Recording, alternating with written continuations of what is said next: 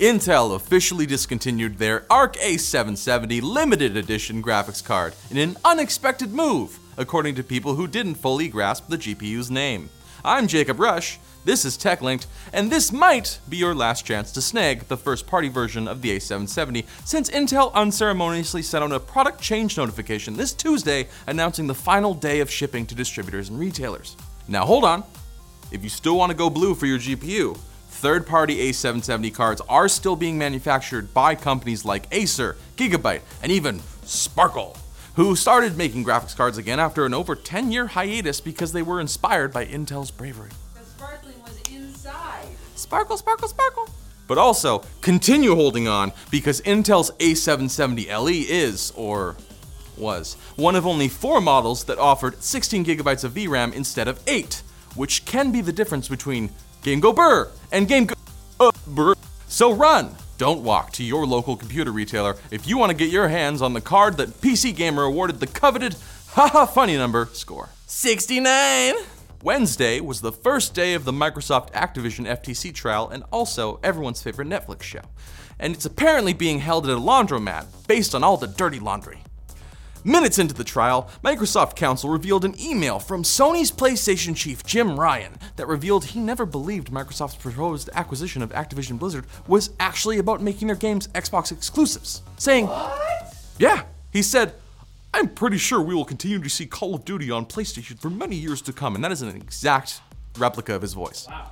Exact. That's perfect. And that sounds a lot different than Sony's public statements of, Mom, Xbox is stealing my games. Mom! Also juicy, Xbox VP Sarah Bond said during questioning that Activision boss and half-goblin Bobby Kotick threatened to withhold the launch of Call of Duty Black Ops Cold War on the Xbox Series X/S unless Microsoft lowered their cut of sales from 30% to 20%. Now, having said all that, Microsoft, you know, the $2.5 trillion company, yeah, turns out they might not be the innocent victims here. What? I know. The Indiana Jones game under development by Bethesda subsidiary Machine Games was supposed to be multi-platform, but the contract with Disney was amended so the game would only launch on Xbox and PC after Bethesda was bought by Microsoft. And this isn't even everything from the first 2 days. Today, the third day, Phil Spencer is being questioned, and he's already been exposed for owning a suit and tie. He's not a slob like the rest of us. What? He's been a corporate fat cat this whole time. I thought he was my friend. I thought he was just a hashtag gamer bro. I thought he had that squinty smile all the time. Thank you for enjoying Xbox Direct. And Elon Musk and Mark Zuckerberg have challenged each other to a cage fight. This Sunday, watch the world's most wealthy man take on the world's least human man.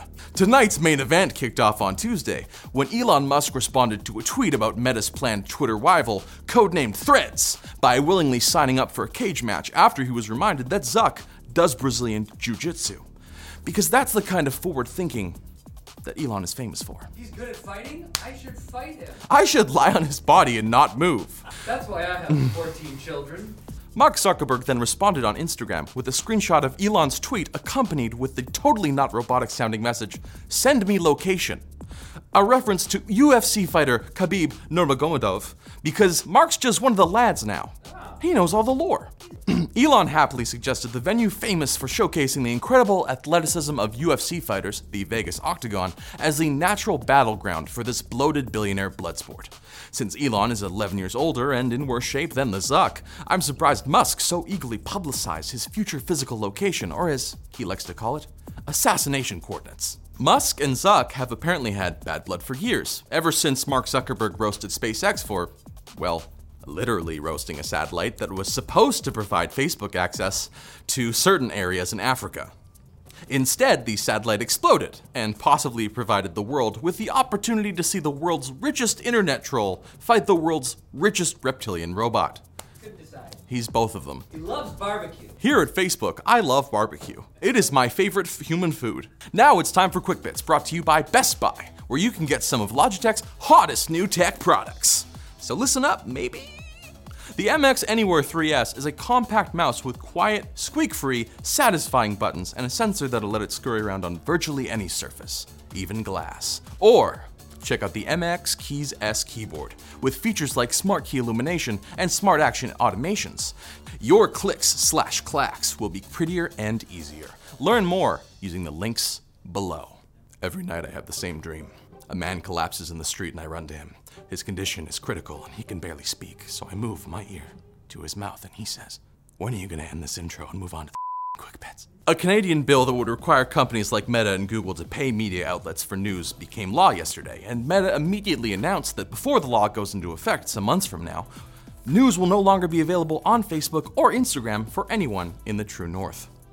And this is totally different to when Meta threatened to do the same in Australia before agreeing to pay Australian news publishers after that country passed a similar law, and completely distinct from when Meta agreed to pay news publishers in France after the French government also passed a similar law. This time, they mean business. It's no joke.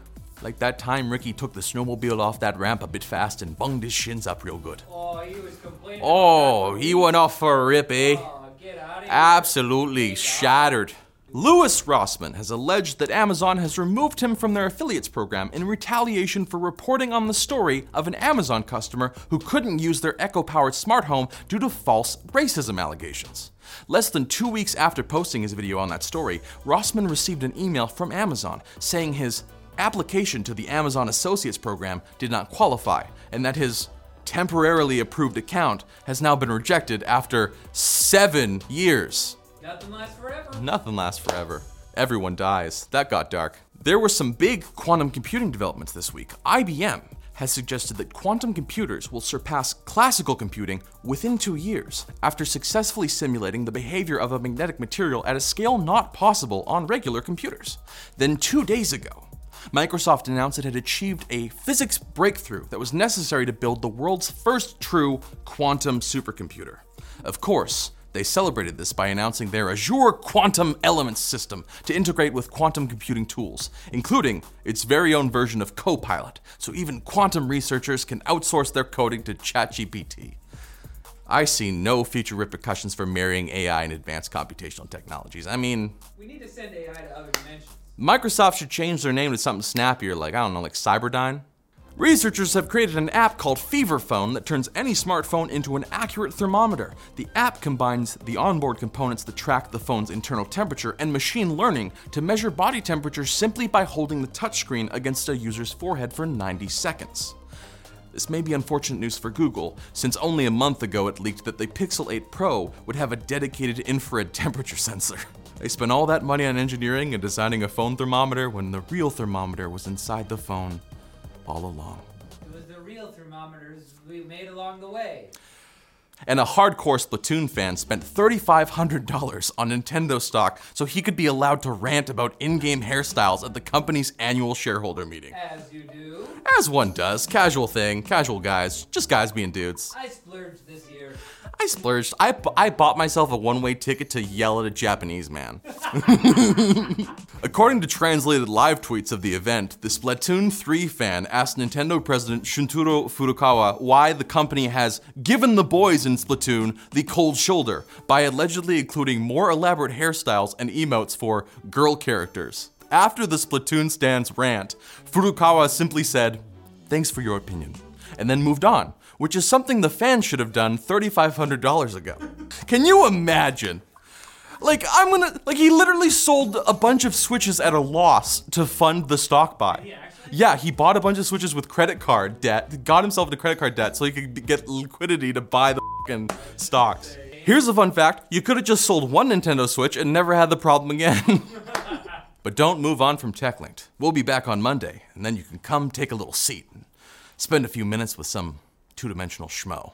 Like me. Yeah, we'll just talk, shoot the breeze. I guess you like tech news? Talk more about Ricky. He's really had a hard road to recovery with them shins. Man, he's not doing so great. I talked to his ma the other day. We had to put him on a Timmy's drip for weeks. Yeah, it was hard. He loves double-double. It's hard to get it in there.